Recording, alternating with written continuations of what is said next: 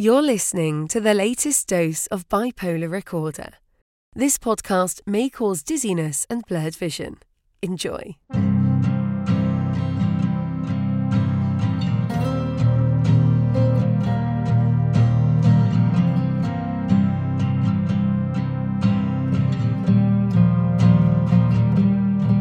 This is another installment of Bipolar Recorder. My name is Hunter Keegan, and for this installment, I had a fantastic conversation with a gentleman named Stu, who currently lives in England.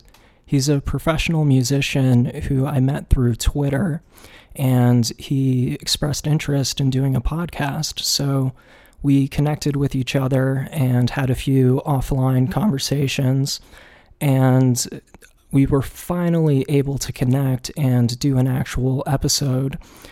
So it was a really, really interesting conversation. And Stu was recently diagnosed as bipolar or possibly something else. His diagnosis is still something that psychiatrists are trying to really pinpoint so that he can be properly treated for it. This episode contains some pretty intense conversation about suicide and suicidal ideation, so if that is a trigger for you, I just wanted to give you a heads up. You may not want to listen to this episode because it does get pretty serious at certain points, but overall, I think it was a really important conversation to have, and it made for a very great episode.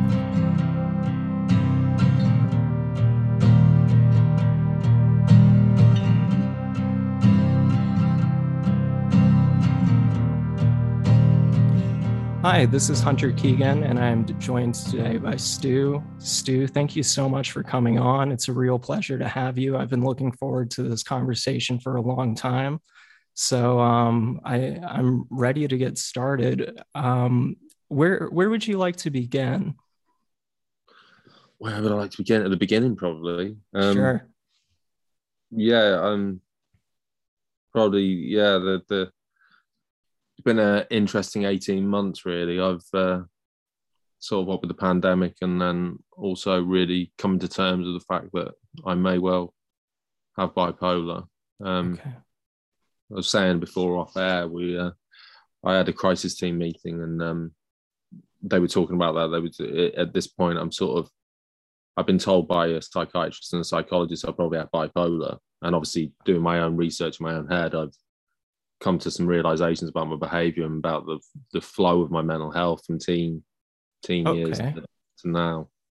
But they're sort of saying, oh, you know, maybe you got was it obsessive compulsive disorder? And I was like, well, yeah, yeah. Right. That's interesting. I've actually also been diagnosed with OCD as well as bipolar disorder. Right. How long ago exactly did you receive this diagnosis of possible bipolar disorder? This is 18 months ago, so March 2020.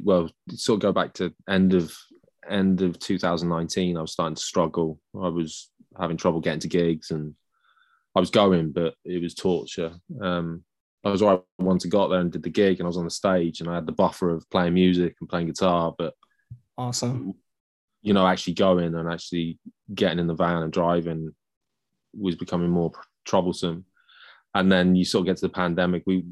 In February 2020, we played a festival competition to play Glastonbury and met Michael Eavis. And Michael Eavis was saying we'll be on the Pyramid stage that year in 2020. So it was all very exciting. But at that point, I'd started to crumble internally and become aware of the pandemic in China and Italy. So my mind wasn't in the room, although there I was stood next to the man who booked Glastonbury Festival, who was kissing our ass. I was more bothered about the buffet that everyone was fucking sharing and reading cases that were local to us, and also living in Liverpool. The first cases in England were all shipped to the Wirral, which is near Liverpool, so it's the equivalent of New Jersey to New York, if you like, for Americans. Okay. So the Wirral is this sort of like peninsula off of Merseyside, but they moved most of the cases. So I sort of started to unravel. I felt like I was having hallucinations. sort of faces and everything, constantly seeing faces. Wow. Were you seeing inanimate objects, look at all patterns on the wall or on the carpets. Did you have auditory hallucinations as well? More of a, I was talking to the crisis team about this when we were sort of jostling or negotiating what my diagnosis will be and what they're going to do for me. More of a narrative of my own voice that I didn't have control over. So it was like this sort of almost like this, you know, that you get on films for blind people. You know, John takes a sip of his coffee passionately. Okay, so you were like narrating your inner voice. Yeah, a lot of the time it was like what's he doing that? Do you know what I mean? But sometimes it's third person, but I didn't have a control over it. I couldn't switch it off. Particularly when I'm on my own. If I was on my own and I was tired, or maybe I got back from a gig and I'd be in the kitchen, and then it'd be this sort of rejigging of what had gone on that day or that night or what was going on for me. And yeah, not a voice, not like someone going, Stuart's doing this, but more a narration. So yeah, and then I think all that period I was struggling, and then we got to the pandemic and all bets were off. I lost it completely. Wow. And I was in books, and you know. Was that due to the social isolation? No, it was immediate. It was because of the shock of the pandemic, I think. Okay. Both me and my brother took very different.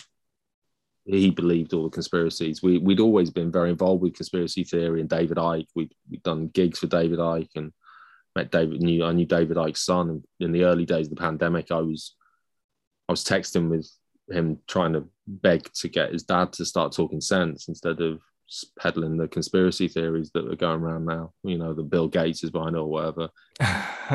Yeah, we talked a little bit about that over text before starting. So did those conspiracy theories rub off on you at all as you were encountering these psychotic symptoms, or were you I completely went the other way. So I was always one that would see myself as someone who questioned, you know, UFOs, ancient aliens. I mean, I was well and truly entrenched in it, but I saw it as a pastime, I think, if I'm honest, because you probably resonate with you, but nothing ever feels completely real to me. Sure. There's always that Matrixy Truman Show type feeling where or Total Recall, you know, where everyone else is aware of the reality and you're only being drip fed little bits. And that's always a tantalizing possibility, which is, well, terrifying as well as tantalizing, but it's this idea that everything's laid out for you, not in a good way, not in like spiritual, like, oh, you know, you're on the path. I mean, more there's a plot and people know, and they're in control of the narrative, and you're not privy to the information. Right, living in a simulation almost. Yeah, I felt, very much that Matrix Neo thing.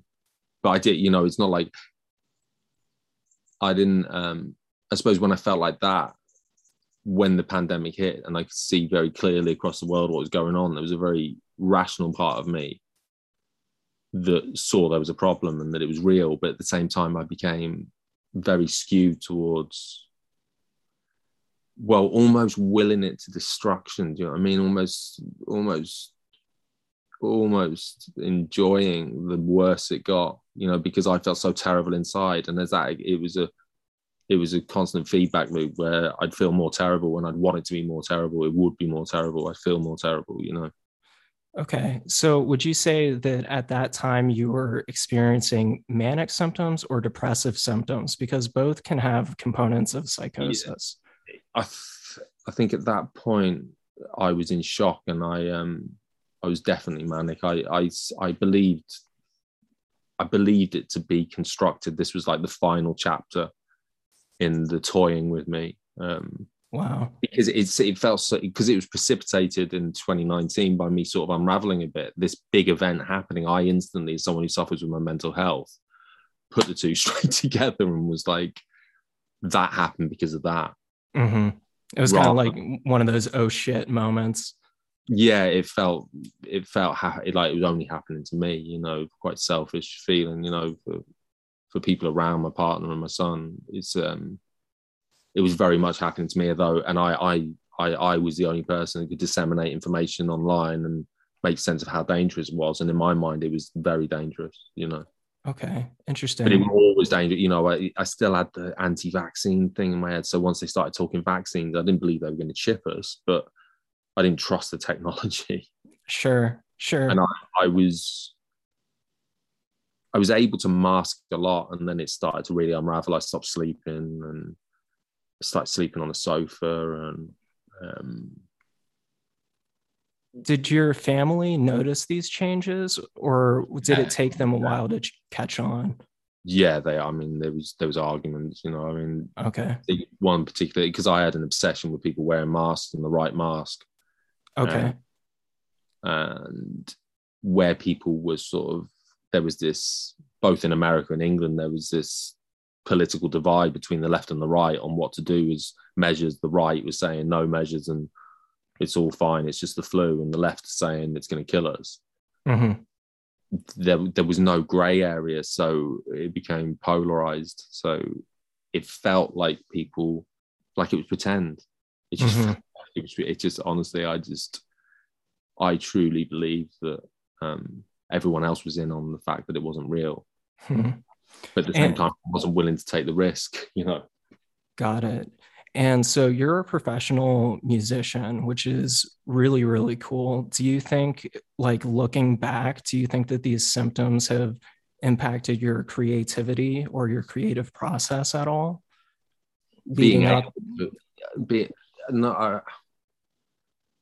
I got sick of the business side of it because we were further down the road. We'd signed one deal and we were onto our second album. We plowed a lot of money and time into it. Yeah. And I felt pressure, this huge, because I was at the background, a lot of the PR and the pushing it forward on the business side, although we had a manager and an agent. I was integral in that and put myself in the middle of that. Okay. And I felt like we were failing, you know. I felt like we're not sort of making it hit, you know, in the ways that we would like to.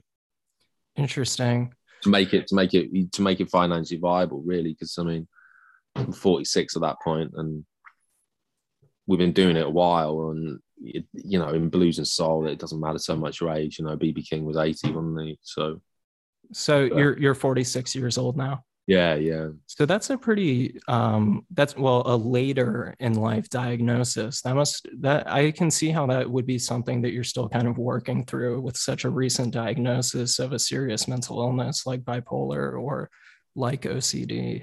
Yeah, or whatever it may be. I'm starting to learn that this is a thing. It's like we have the NHS in England, so the thing is that is where I've ended up. Before that, I'd had music charities had given me funding to go and see private psychiatrists. So I'd seen a private psychiatrist for a number of times, and it was her who brought up, you know, has anyone ever said bipolar? And I was like, you know, because in my mind, when I was 16 and I had a psychotic break, it was because of drugs. And when I was 25 and I had a psychotic break, it was because of alcohol.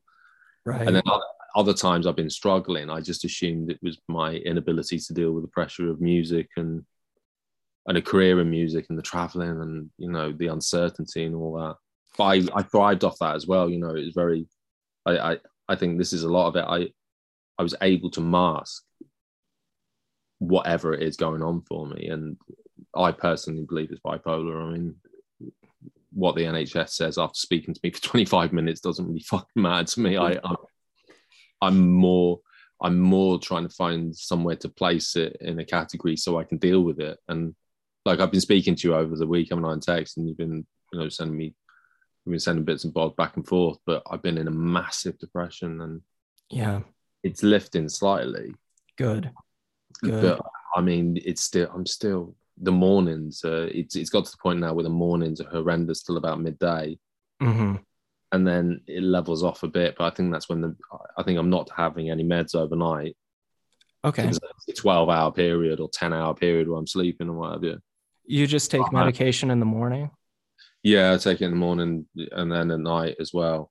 But I Okay. think the anxiety side of it and the depression side of it is being dealt with buspirone. I mentioned that to you before. Interesting. I take buspirone as well. Right. Okay. Yeah. Do you mind sharing what other medications you're on? You don't No, have to. no, that's fine. No, I take risperidone as well. Oh, okay. I was on that for a little bit too when I was initially diagnosed. I currently take buspirone, Vraylar, and Lamictal, and I've found that that combination has been pretty helpful. We always say that people who are bipolar, they can't be on just an antidepressant alone because that can trigger symptoms.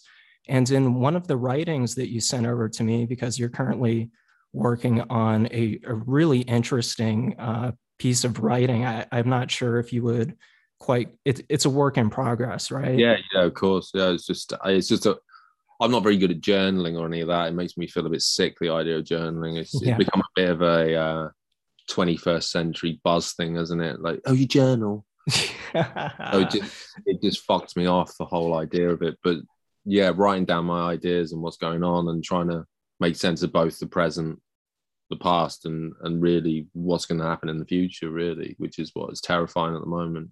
Right. You've been writing it in like a creative nonfiction format, and you've shared some of it with me, and it's been really interesting to read. It's really well written. And I don't just say that to people. I mean, like your style of writing is great. And I was skimming through the most recent chapters that you sent to me. And I believe in one of the chapters, you discussed how I think when you were a teenager, you were placed on an antidepressant alone. Yeah. And did you notice at that time that it was... That's what, you see, when she said bipolar, that's what struck me when I started doing my reading, because I thought, well, I've always had these mental health problems. I've always had depression or nervous breakdown or alcohol addiction, whatever you want to call it at the time. All of them very much about depression. Mm-hmm. All very much about a inability to cope. So, but then I started to see the highs, where I was just absolutely soaring before I crashed. And I think that was true when I was a teenager. I sort of went through school and I got bullied early on. And then later on in school, became one of the in crowd and, taking drugs and dropping acid and smoking weed and being in a band. And school started to finish. I think I panicked. I was like, everyone's going away and we're all going off and doing our own thing. And at that point, I had a psychotic break. But the weeks preceding that, months preceding that, I'd gone to the doctors because my mum had noticed I was struggling with schoolwork and what have you. And they put me on Prozac because that was the drug of choice, fluoxetine. And Prozac was a famous book in the Prozac Nation, written by the girl whose cat gets put on Prozac in the first chapter, I think. Okay. She gets put on Prozac and then she takes the cat to the vets and they say your cat's depressed and put it on Prozac too. How true that is, I don't know. Creative. So, do you still use drugs and alcohol these days, or are you sober? So, I gave up everything in 2001 apart from cannabis, and I've been smoking cannabis off and on for years. Mm-hmm. And recently, where the anxiety's got so bad, I've weaned myself off cannabis as well because I just can't handle anything in my system. So tea, it's got to be caffeine free. Wow, that's phenomenal! Congratulations on that. That is a huge run of harm reduction. And I am a recovering alcoholic myself. I stopped drinking about 6 years ago, but I do occasionally use marijuana. Right. I'm younger than you. I'm 28 years old. Right. So when I was in college, I was also very heavily into psychedelic drugs and really whatever else was around. I always like to ask people who have experience with psychedelics, do you think you gained anything from those experiences, or was it largely negative? Because it sounds like it also may have triggered psychotic symptoms for you.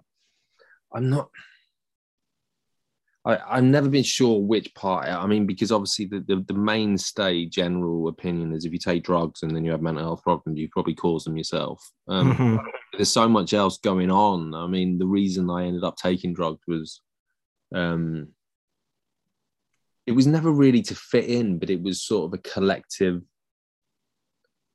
way of putting everyone's state of mind in the same place. And I felt something satisfying about that, whether it be alcohol or weed or speed or acid. It was the idea that you knew sort of everyone was in the same frame of mind as yours.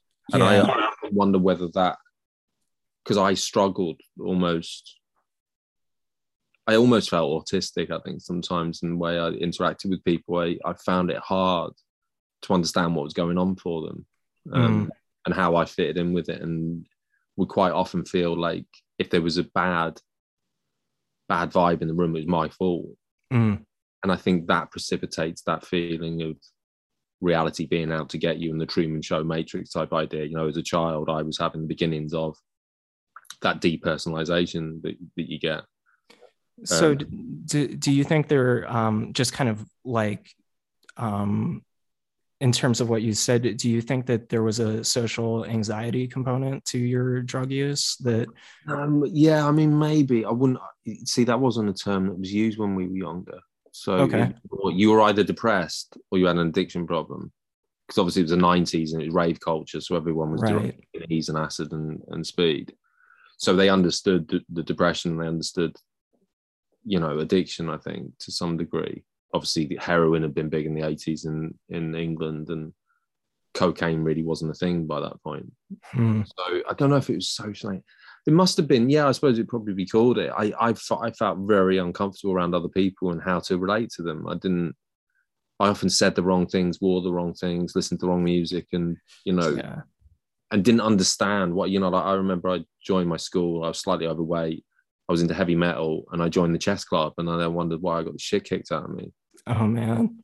So I was asking for it. If I was a character in a film, I'd like put on weight. I'm into heavy metal when everyone else is into dance music.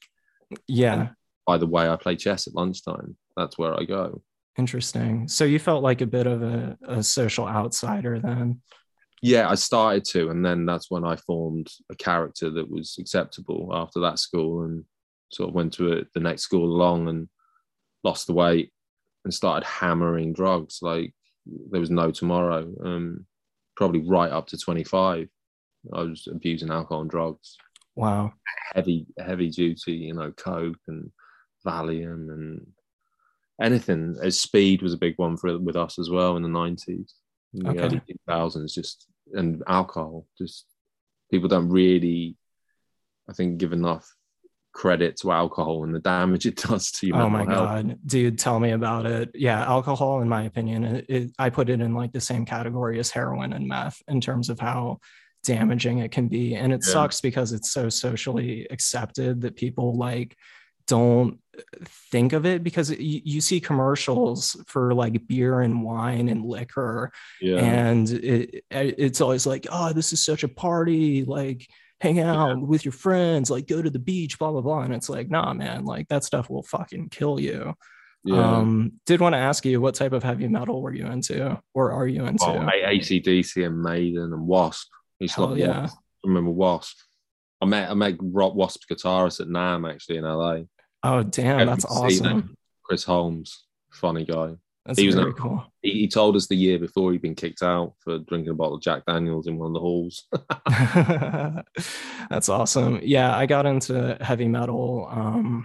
The first album I bought was Master of Puppets by Metallica when I was like 10 years old. And then from there, I got into like Iron Maiden, and then eventually heavier and heavier stuff like Death and like Cannibal Corpse, Mastodon. Not that Mastodon is anywhere near as heavy as those. We played with Mastodon. What's the name of the guitarist? The two guitarists? Oh man, Brent Hines, and I can't remember the other guy. The other guy was the one that because we did a few shows at NAMM for Gibson, and Mastodon's guitarist was always there. Lovely guy. Is his first name Troy? Is that? Yeah, he I just remember he was always sort of dead anxious. It was that odd. Really? Him and Ryan Roxy from Alice Cooper, he'd be on the shows as well. And he was lovely, but dead. They're sort of anxious about the playing. Strange. Yeah, that is strange. I've seen not to get too off topic, but I've seen Mastodon once, and it was a little underwhelming. I think this was before they had largely stopped drinking, so it was a little bit Yeah. of a sloppy set. Right. But that's awesome. So would you say that I guess this is such an obvious question, but music must be something that really inspires you then? It Is it has been. something? I mean, the last 18 months is a weird one since because I've sort of not been well enough to do the band and have fallen out with my brother who's the lead singer. So Mhm. um, a matter of differences over this fucking pandemic. But Right. as we talked about, but yeah, it has. I mean, I haven't been listening to music so much over the last 18 months. I've been reading, writing because to me, I what interested me in the band was writing lyrics Okay. to give to my brother to sing. So he'd write songs complete, but sometimes I'd write lyrics and make a song out of it that way. So and just the sort of message of the band, I was obsessed with getting some sort of conversation, whatever it might be. And at the time, yeah, it was a lot of conspiracy. I'll be honest with you. Mhm. That's the irony. I've gone full 360 away from that. Do you write poetry at all? That's how I started off. I started off writing poetry when I was younger. I have done. I don't. Again, it's like journaling. I hate things that rhyme, and like poems have to rhyme, don't they? But when it's in a lyric, I think the rhyme. You can play with the rhymes, can't you? You can rhyme different things, and you can use the rhythm of the sentence or the phrase to make sense. Whereas with Mhm. poetry, I think I don't know. I'm never not quite sure what to do. That's why I've been writing in the style, the stuff I've sent you over the last few weeks is that's sort of the internal dialogue that I talked about that I didn't have a control over. That's the sort of voice in the head and the way it speaks and the way I see things at the moment. It's Mhm.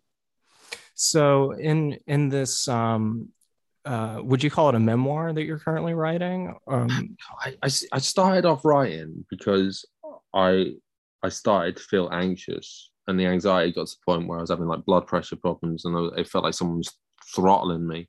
Mhm. So it was just literally to write down how I was feeling, and it was sort of playing along with some of the therapist's ideas of writing down how you feel and journaling and Yeah. those things that made me cringe for whatever reason.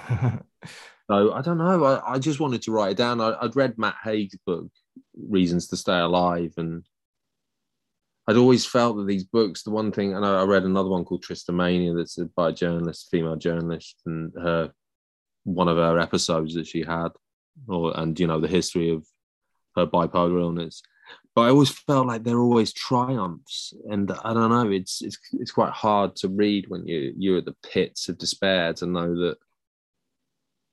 I don't know. I always play the statistics, and I think, well, yeah, statistically, this person is very unlikely to happen. And you're trying to find you in it, and you realize that it's lifelong mental illness, and it pervades everything, and it Yeah. alters the filter of how you interact with the world, whatever mental illness it might be.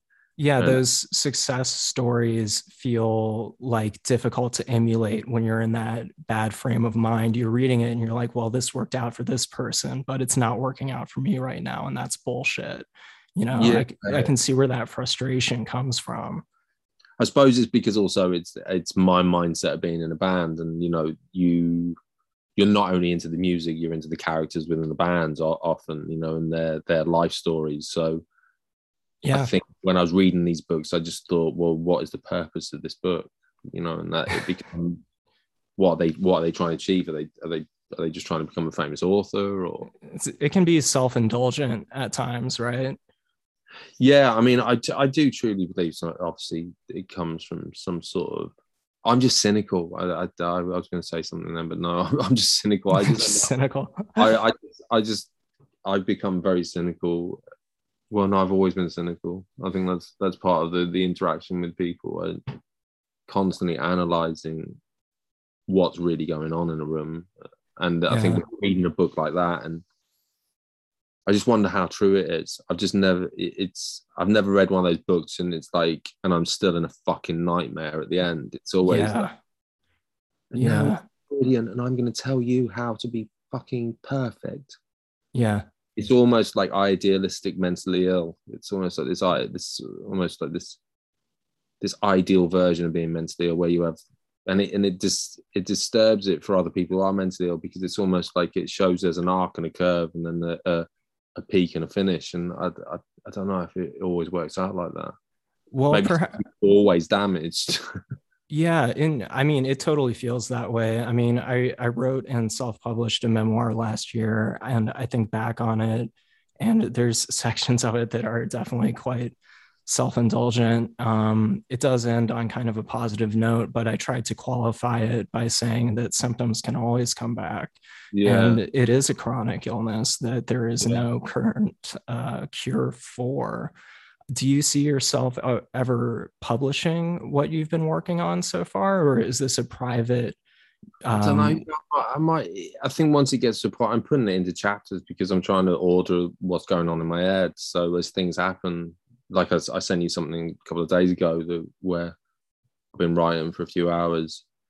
I don't. Maybe if I read it, and I think it might be of use. That's the thing. To me, it's got to be heartfelt, and it's got to be. I think I've been reading and I've read some of what you've written, and I believe that comes from a heartfelt place. But it's easy for me to say that because I've had a conversation with you now as well. So if you were an abstract author on a shelf, Mm-hmm. cynicism would probably, I'm being honest, would kick in, and I'd be Yeah. like, is he? Because I don't know, and that's why I was writing, because it's quite confusing what I'm writing about and the way I'm writing it, I suppose. Yeah, I remember when you first sent me chapter one that you were working on. One of the things I mentioned is that with time, there's more perspective that grows around what you have gone through. Yeah. Once you do get back to that better place, hopefully, and some time passes, then you know what the narrative arc will be. And Yeah. right now in your writing, it's very gripping because it's so hardcore and it's so like unabashedly upfront about depression and suicidal ideation and recovering from like those traumatic events when you were being bullied in school and things like that. And it's very riveting. And I just wanted to say that I'd really like to thank you for sharing that with me, because it's been super interesting.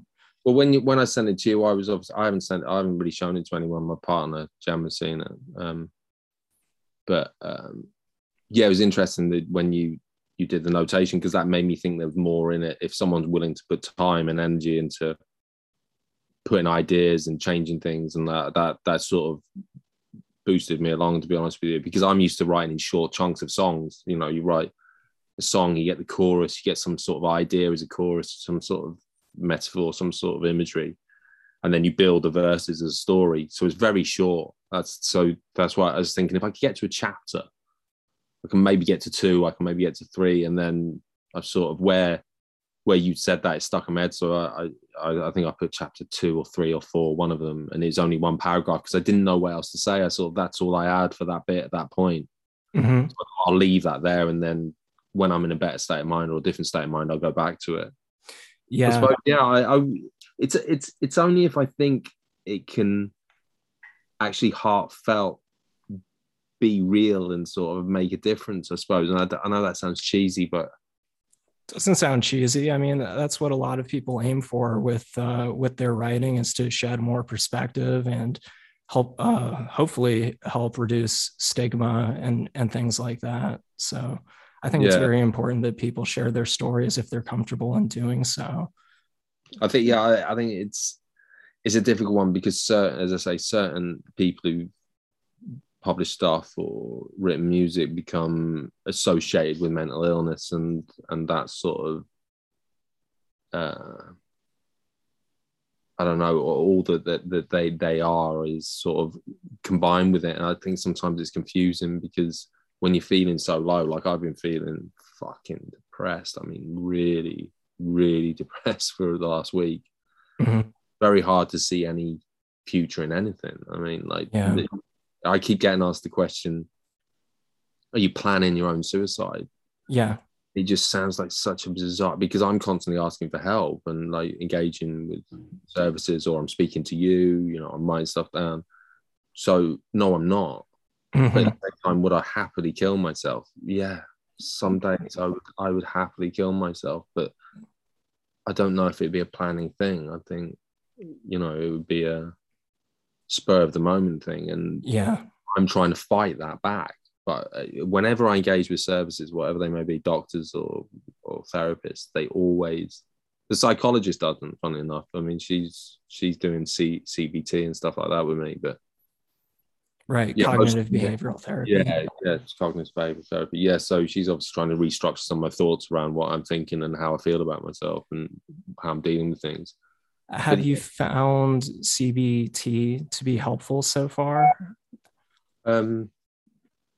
It must be, because I'm feeling less depressed. Good. I'd say, again, it's like with the day, we were talking before about drugs, and are drugs the be all and end all of causing mental health? And I think sometimes when you say acid and people go, well, you're mentally ill because you took acid on you. And it's like, I also got the shit kicked out of me. I felt weird as a child. I didn't really sleep very well through my teens, and blah, blah, blah, blah, blah. But you just pluck that one thing out, and it's the same with getting better, I think. I don't think there's any one thing. It's like multiple. It's like the pandemic, isn't it? You have your vaccine, you wear a mask, you try and distance, you're aware of how many cases there are in the area you're living in, and you take caution in respect to that. So, yes, CBT, I think, obviously is helping. Yeah. I don't know. When you're feeling depressed, you feel like nothing. I don't know. It's hard to describe, isn't it? Because I think I don't think I've ever been as depressed as I've been at the moment. Probably, I've been the lowest and the closest to just killing myself I've ever been in my entire life. And and I'm probably so depressed I can't even be asked to kill myself. That's how depressed I am. I'd say if I was slightly happier, I might be inclined to kill myself. And that sounds, but it's like that low. I'm just, and it's hard because as I say, I'm slightly lifted out of it now. The last couple of days, I can feel it just slightly lifting, and I don't know whether that's the medication. I've been on Buspirone for about 6 weeks now. Okay. Maybe 2 months on the dose. On the full dose I'm on, which is like the highest one you can take. But that was dealing with the anxiety. So I don't know if this anxiety just sort of knocked the shit out of me. But, well, I think CBT is useful, but I think for me, I need to get the diagnosis right and get the medication right. And that's what I've been fighting to do. And I think now I see, after speaking to the crisis team the other day, that again, I may have some form of battle to get to the point where we agree on a diagnosis. I mean, she seemed to me to be inferring I may be schizophrenic. And do you see what I mean? And it's like, oh, absolutely, I see what you mean. Early on in my bipolar diagnosis, I was concerned that I may be schizophrenic as well, because that's what the psychotic symptoms are so associated with, hearing things that aren't there, seeing things that aren't there. And it can, I could easily give you some canned, like, don't worry, give it time and it'll always get better, keep fighting. I could give you some canned uplifting response like that, but I know that it doesn't feel helpful when you're in certain frames of mind. It feels like, oh, well, who is this person to think that they know what's going on in my mind right now? And those questions that you get from crisis teams or psychiatrists or therapists about, like, do you have a plan to kill yourself? Like, what are your thoughts of suicide? They'll always ask that because they'll try to determine if you're a danger to yourself or others. Or to their career. Or to, exactly. Yep, they can see you as a liability. But we live in a social media time, don't we? So, unfortunately, you hear these sob stories, people kill themselves. And I don't mean sob stories lightly. I mean terrible stories. Afterwards online. So all of a sudden, you hear about this person, the crisis team's been out and the psychiatrist's been out, the GP's been out, and the crisis team have, taken 2 months to see them. And then, on the day they're supposed to go and see him, they hang themselves or whatever. Wow. But I think they're aware of the culpability and the liability they have legally, Mm-hmm. rather than morally or emotionally. And that's what bothers me, because that's what I felt like I was dealing with the other day. You know, you're not going to kill yourself, make me look bad, are you? And it's like, no, but I want to fucking kill myself. Is that any better? Mm-hmm. It's like, I'm not going to do it, but I feel like doing it all the time. So you're trying to tell me, is it, when does it become important? It becomes important when I'm actually planning on doing it, and I could somehow besmirch your good name, or I'm constantly suffering with the ideation and the thought that it'd be better if you didn't exist. And I don't know which is worse. I mean, they always say that people who cheer up after a deep depression need to be watched, because they've often come to the conclusion they're going to kill themselves. So there's this sort of joy in knowing that the pain's not going to go on anymore and that you're not going to suffer. Yeah, sometimes they say that prior to suicide, people suddenly appear to be a lot happier, because honestly, I can see why. I can see why. The last week, especially when you feel like you're banging your head against a brick wall and trying to get the help. Like, you know, you're feeling like that, but at the same time, you're like trying to ask for help. So it's, yeah, I can see why people would cheer up. Does reaching out for help stress you out, or do you feel good? I mask my behavior. So as soon as I get online with some professional, I'm concerned about presenting myself in the best way. So they're probably not seeing me at my lowest, and they're hearing me talk all this. Man, I know exactly what you're talking about. It can be very uncomfortable to be 100% transparent with doctors, because you worry that they'll overreact, or that you also, if you're in music, I'm in music, so you're used to performing. Yeah. Mm-hmm. So you stick me in a position where there's high stress and I feel internal stress, and I can mask it to death. So, but it doesn't really, obviously they're not seeing me at my worst. My partner or my son are seeing me at my worst. And yeah, that's the difficult thing, because I think they're trying to look for evidence, do you know what I mean? Evidence or evidentiary things that say you are this bad, or you are that bad, or there's this wrong, or there's that. All you've got is to go off what someone's saying in that case. And I sometimes think our society doesn't deal with that very well. Have you ever been hospitalized? They wanted to hospitalize me when I was a teenager. Okay. I think I came close last year because I kept threatening to hurt people or hurt myself. Yeah. And I said that a number of times to my psychologist, and she's actually a police psychologist, and she works in the NHS.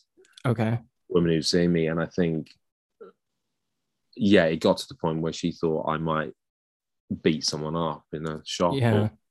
Which is not like me. I'm not aggressive, but I was constantly, if people weren't wearing masks, or again, my obsession with the mask, if they weren't wearing a mask and they were coming near me, yeah, I felt like they were going to kill me. Yeah, exactly. I felt like that. You know, I'm going to punch you if you're going to come and, because I was so scared. I was so scared, and still am to a certain degree. But do you think hospitalization would potentially be helpful for you, or no?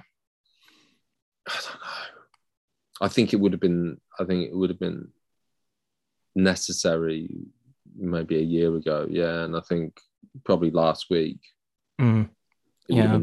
Whether I'd have liked it, or the problems it causes with finances and what have you, you know, because obviously, yeah, it affects your whole living setup. Yeah, and it's different between the way it works in the United States and the way it works in England. So there's probably some differences there. I have been hospitalized because I was deemed a danger to myself or others, neither of which things are in my nature, as you just said. You know, for me, I've had suicidal ideation, but I don't think I would ever actually follow through on it. But the thoughts have been distressing enough where I have spoken to psychiatrists about it, and it raises red flags for them. So, it's a long story. I tried getting voluntary hospitalization a couple of times, and eventually I ended up, my own parents called 911 on me, and I was detained by police. And that time I was forced to stay in a psychiatric hospital in Northern Virginia in the US. And it was a crazy experience, man. I would never discourage someone from trying to seek hospitalization if they think that it's something that could help stabilize them. For me, the experience was negative. I mean, just to be totally honest with you, I agree with you. You want that bare bones perspective on things. It didn't help me much. But I think if you can stay out, I mean, unfortunately, we're living in politically strange times, and I think both America and England, the gap between wealthy and poor has grown even bigger. And I think things like state-run hospitals or government-run hospitals are struggling. I mean, I'm in the northwest of England, and services are pushed to the brink. I was lucky to get to see the crisis team. Mm-hmm. I think because I'm articulate and because I'm persistent. You present well. You present. Well, yeah, and I won't stop. I push, and I push. I'm used to being in a band. You don't get record deals. You don't get gigs unless you push.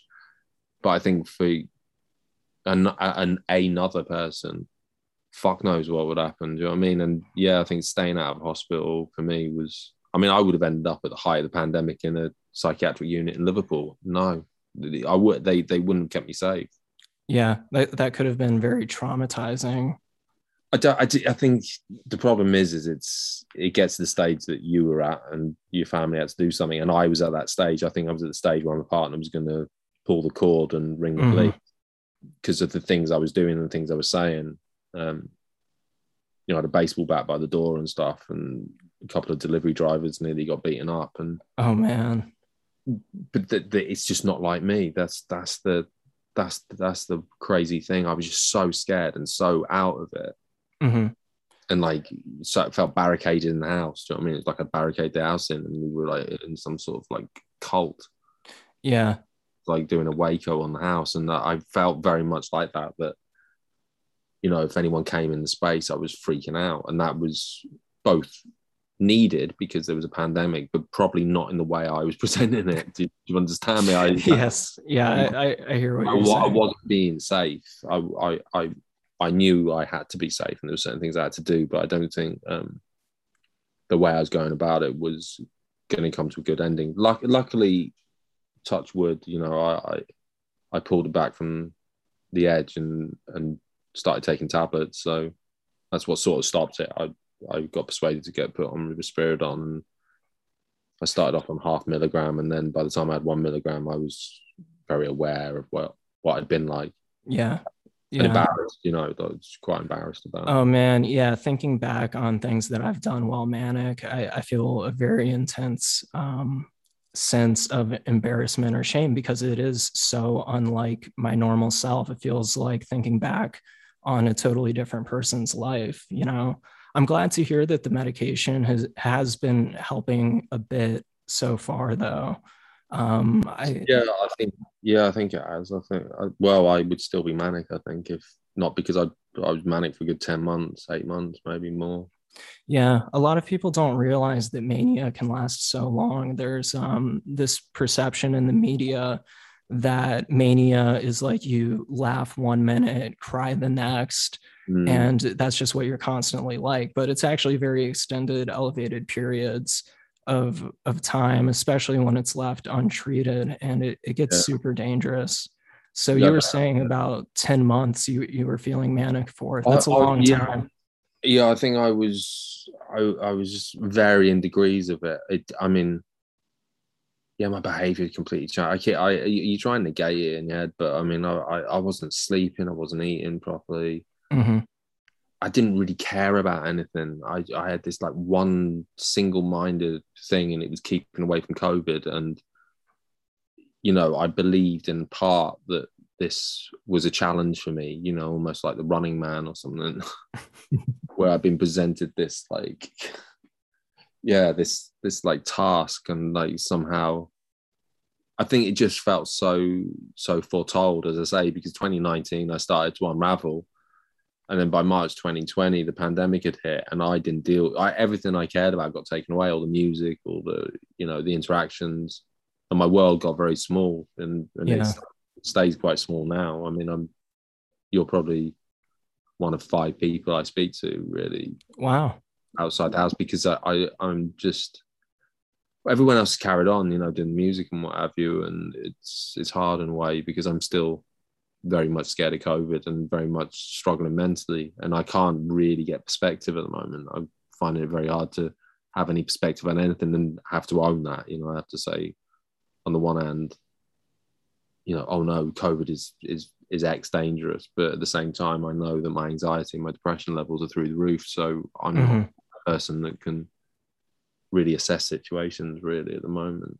That's the hard thing, because with mania you don't care. When you're psychotic or manic, you just don't care. It just doesn't matter. It's fucking, it doesn't matter. It's like a night on the coke and the booze. It's like the next day doesn't matter. Tomorrow, what's fucking tomorrow? It's time. Mania feels extremely intoxicating sometimes. I've had one full bore manic episode. That's the episode that lasted a few months that I discuss in my book. And that's the one that landed me in the hospital. And during that time, I remember feeling like, well, it didn't help that I was using a lot of drugs and alcohol as well to self-medicate. Yeah. But it felt like I was just on a rampage. I wasn't thinking about tomorrow. I was just constantly like, go, go, go, go. And it was exhausting. I was sleeping like 2 hours a night. The sleep disruptions were terrible. They were fueling the psychotic symptoms for sure.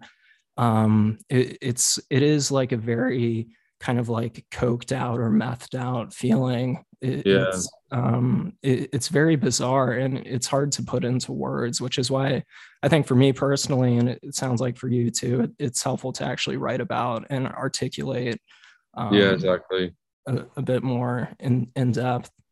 No, definitely. I suppose there's part of it that's fascinating. I mean, there's nothing fascinating about anxiety or depression, but even that, it's remarkable how nothing's really changed for me yet. My brain is doing incredible, vast things. Like as I say, you can't really describe in a couple of sentences what it's like to feel so high or so low. Yeah. Like when I spoke the other day to the doctor, and they're like, well, the crisis team, like, well, we're not sure it's bipolar yet. It's like, you spoke to me for like 35 minutes. And I mean, it's not that you'd ever want to be bipolar, I don't think. I mean, I don't think you'd want any of it. I mean, the only reason a tag is, or a name is useful, is for treatment and for trying to understand where you're at. That's the only reason I want it. I just want to know where I'm at and how to move forward, and not go back to that or deeper into depression. And I think, as I say, that's where it's difficult. It's difficult because there's a lack of education in the general public around about what mental health problems are. I mean, even depression's become very popular to talk about. But even that, I mean, I think that's unhelpful in a lot of ways, because I think a lot of people think there's an arc to depression. Some people are just depressed all the fucking time, no matter what they do. Yeah, my girlfriend has major depressive disorder, and the way she describes it is just a sense of total hopelessness, and that it's very, very hard to put into words.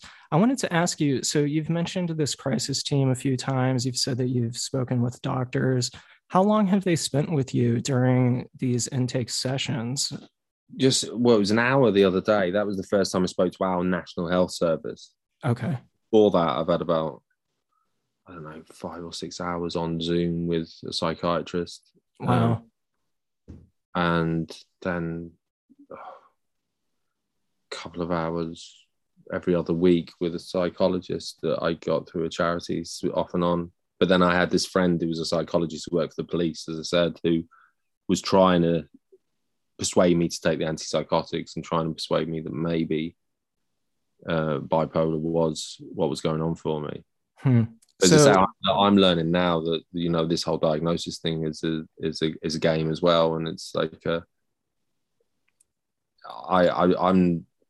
I'm both willing to listen to what's being suggested, but at the same time, if it doesn't resonate with me, I didn't want, when someone said bipolar and I went away and started reading about it, and I started going, oh my god, yeah, the erratic spending, the late nights, the hallucinations, the belief that you're not real and everyone is part of the Stewie show, you know, and but in some macabre way. These all make sense. And the more the more I look, you know, when you Google something and all roads lead to cancer on Google, that's what you say. Don't put anything like itchy eyelid, it's cancer.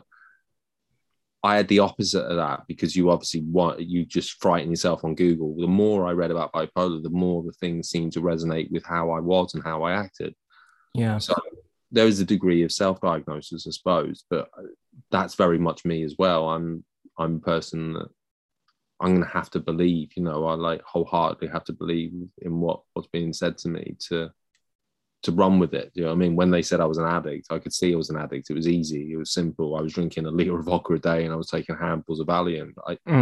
No gray area. So I wasn't like, are you sure I'm addicted? Yeah, right. I can see it's a different thing and I'm trying to navigate it at the moment. And it's a little bit draining in itself. Yeah, it's definitely very draining to try to navigate those ambiguous situations like that, especially something as complicated as a serious mental illness diagnosis. But one thing that I think is really good about what you're doing is it sounds like you're very open-minded, and you do want to find out exactly what's going on, because a lot of people like myself, when I was initially diagnosed, I didn't want to accept it. I didn't want to read into it. I thought that the doctors were all wrong. And I was like, fuck that. You know, they don't know me. And it delayed me from seeking proper treatment for a very long time. And that's why things got really dangerous for me. Yeah. So I mean, maybe it's my age as well, Hunter. I don't know. Maybe because I'm slightly older and I can see and maybe I'm not as fired up as I used to be, but I knew something was going wrong. I knew something was going on. As I say, prior to me taking the break in March 2020 and really becoming psychotic, I was already struggling. So I think without a pandemic and without all the other stuff we talked about, I think I would have had some sort of breakdown of some kind. So that's what leads me to believe that there's something underlying, because every 10 years I've had some massive mental illness. And, you know, it'd be handy at this time to know what that is. And at the moment, yeah, as I say, from what the two people I spoke to said, it seems it could be bipolar. And from what I believe myself, I think, yeah, there's a good chance. I mean, it could be schizophrenia, but I'm not having the symptoms. If I read a schizophrenic symptom sheet and I read the experience of schizophrenics, I'm not having those things. Just the fact that what I've written and sent to you and you said, yeah, that resonates, it makes me think, well, I'm not trying to be it. I'm just writing down what's going on and then backtracking over and reading and going on, wow, you know. Yeah, from that objective perspective you get as you look back over what you've read, you're like, oh, wow, this really does sound like bipolar or like OCD or major depression, exactly. or whatever. Okay, cool. I wanted to ask you just kind of a general question. Are there any musicians or artists with mental illness who inspire you or who you feel you could relate to, or any? The one that I was always into as a child and younger, when in my teens, was Syd Barrett from Floyd. Oh, no way. Me too. Yeah, I got very into Syd Barrett's own recordings. Oh, yeah. The madcap laughs and all of that. Yeah, all of that, yeah. Yeah. You know, it's awfully considerate of you to think of me here and all that, those lines, and Jug Band Blues at the end of Pink Floyd's first album. Yeah, I don't know. I was always fascinated with people who are mentally ill. Jim Morrison, who I think is another person who struggled. Dave Bowie, people like that. Yeah. I think a lot of musicians do struggle. That's why it's easy to be in music and get away. I say get away with being mentally ill, because you're not expected to behave in the normal ways that you do in a job. So when I've been in office work and I worked in an office, it was very much harder for me to keep it in the can. My Right. personality is a certain way, and I think that's why you see that a lot. That sort of draw to music for people who are struggling mentally, and also it's a way to express themselves, isn't it? So I suppose if you find it hard to express yourself day to day, there's that buffer of the audience, isn't there? As I say, I used to struggle getting in the van, driving, filling up with petrol, but put me on stage and I'm playing guitar and there's the lights, and I could handle it. There was no anxiety, no matter how big the crowd. We played to 10,000 people, and I'm more nervous having a chat with a person before I walk on stage. Just Yeah. I don't know. I mean, you have the anxieties always. Does it sound all right? Can I, have I got enough mix in my ear, or whatever? You have all those anxieties that you want the performance to be easy. Yeah. But I don't have that sort of like soul crushing fear of playing in front of an audience. That's really interesting. I think that's very interesting that in front of huge crowds, you feel more comfortable than speaking in like one-on-one situations. I think a lot of people would have the opposite response to that. But for you, do you feel energized when you play in front of a crowd, or do you just feel comfortable at home? It's I suppose it's when there's a reason to, like what we're doing now. I'm quite comfortable talking now because it's something different, isn't it, as well? It's something that isn't normally discussed, where I find it quite hard to just deal with the to and fro of a social situation. Like I said, particularly big rooms with lots of people and lots of noise. I end up back against the wall near an exit, Mm-hmm. Yeah.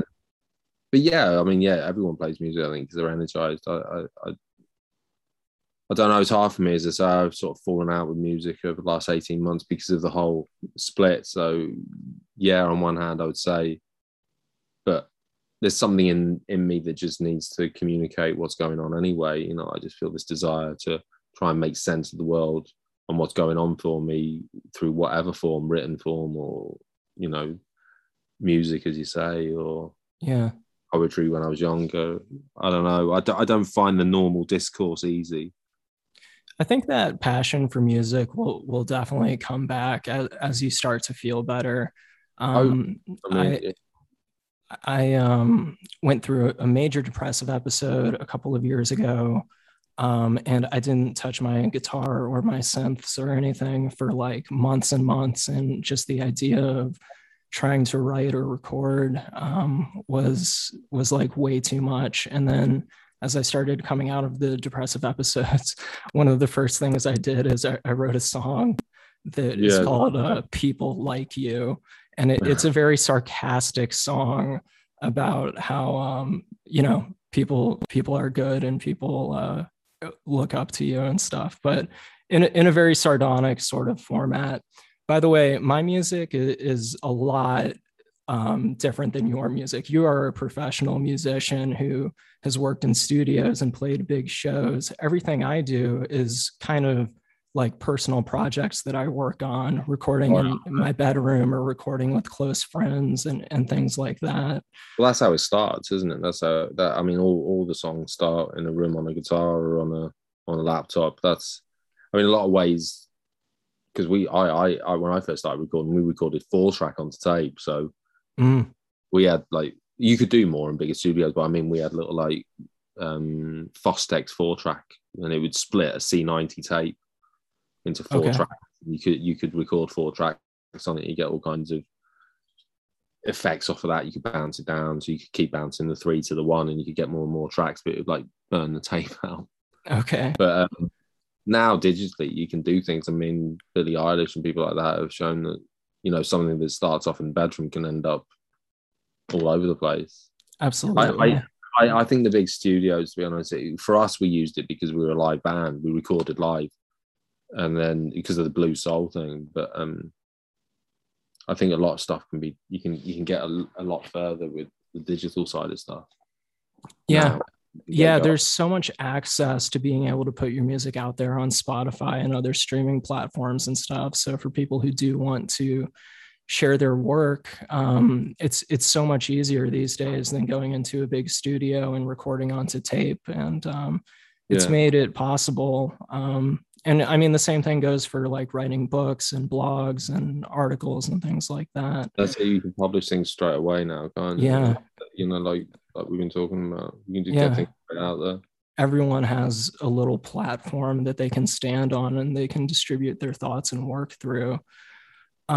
Well, we've been chatting for about an hour now. I'm happy to continue if you'd like, but I wanted to check in with you and ask if you'd like to continue or if we're at a point where you would prefer to.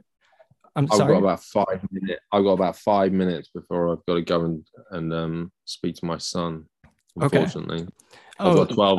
You see, I'd love to talk again, though, Hunter. I mean, as I say, I'm willing to do more chatting. I'm just trying to make sense of things, and as I say, if our conversations can help other people and make sense of it, as I say, because my whole thing is that I'm either reading literature or I'm looking at articles and stuff, and I'm trying to find me in it. And I think because we live in a performative time, like you just said with the music, like you validated that, you know, I'm a professional musician, you're not. I don't know. I think that's part of the problem. I mean, I've sort of killed music for myself by pursuing it as a business, is what I'm saying. Yeah, you know, I've destroyed my relationship with my brother. We're completely separated and not talking. We've run up over £100,000 worth of debt. And I'm now mentally not well enough, even if we were talking, to play music. And that's not a very good story, really. It's not like that's inspiring, but that's just fucking what's happened. You know, yeah, it's just like, this is how it is. I'd love to top and tail it and say, you know, and the things that are keeping me alive at the moment aren't music. It's my partner, Gemma, who's been through hell watching me fall apart. And my, I've got a cat coming in now. And my 12-year-old son, as I say, who, if I didn't have, I don't know where I'd be without both of them. It's difficult because, yeah, I've sort of fallen out with the whole music thing. Well, I'm glad that you have that love for your family and that you have that support from your partner. I think that that's extremely important too. Well, since you just have a couple of minutes left, I guess we'll wrap up here. Did you have any quick final thoughts or anything before we wrap up? Yeah, I'd say reach out to other people, because I think part of the reason we're talking is we met on Twitter through sharing a hashtag. I think that can help, Hunter. I think, you know, I think the first message you sent me was about Buspirone, and I just started taking it because I was desperate at that point, desperately anxious, and I'm not really active on social media, which is strange because in the band days I managed all the social media, so I was constantly on it. I think there's safety in numbers, isn't there? And I think if you can hear your story in someone else, and that's why I'm saying, you know, wherever I looked out, there seems to be this sort of like, something happens, there's a tragedy, they get better, it's all fucking happy days. And I don't know how true that is for a lot of people. Right. One last quick question. Do you have any projects that you would like to plug, or any social media that you would like to plug or promote at this time? Yeah, the only project I got is trying to get well enough to to get through a day without thinking I'm going to kill myself. I think at the moment I am writing stuff, but I'll keep sending it to you, as I say, and if you get time to have a read of it. Yeah, please do. I enjoy reading your stuff. And if there's a time to have another chat, we'll do it again, man. I'd love to talk more. Absolutely. I'd love to have you back on the show. Other ideas of things you want to talk about, we'll do it, man. That sounds awesome. Well, Stu, it's been such a pleasure speaking with you. I'm so glad that we were able to finally connect. We had been trying to do this for a couple of weeks, and I'm glad it finally coalesced. Yeah, exactly. Thank you again. I think that it's very courageous of you to share your story, especially when you're currently going through a pretty bad place. And I think it'll resonate with a lot of people. So just thank you again. It's been a real honor having you on. Cheers, Hunter. Thanks for having us. Absolutely.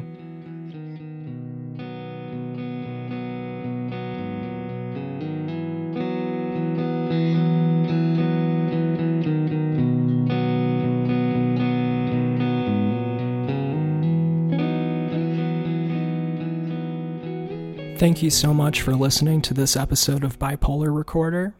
My name is Hunter Keegan. Bipolar Recorder can be found on all major podcast streaming platforms. We're on Twitter at Bipolar Recorder, and I am on Twitter at HHKeegan.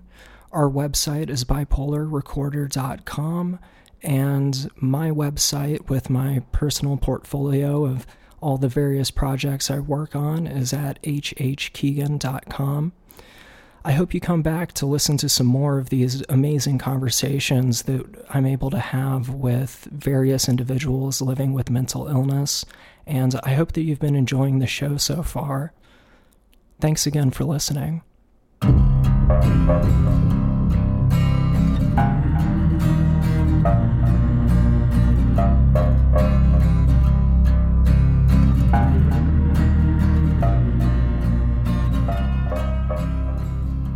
Bipolar Recorder is a listener-supported show. To help keep the show running, consider checking out our Patreon page or visiting bipolarrecorder.com to support via PayPal.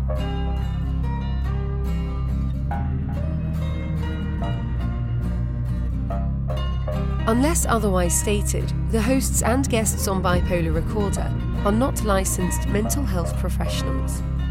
Bipolar Recorder is not a substitute for therapy or professional medical intervention. If you are having a mental health crisis, please contact your local emergency services.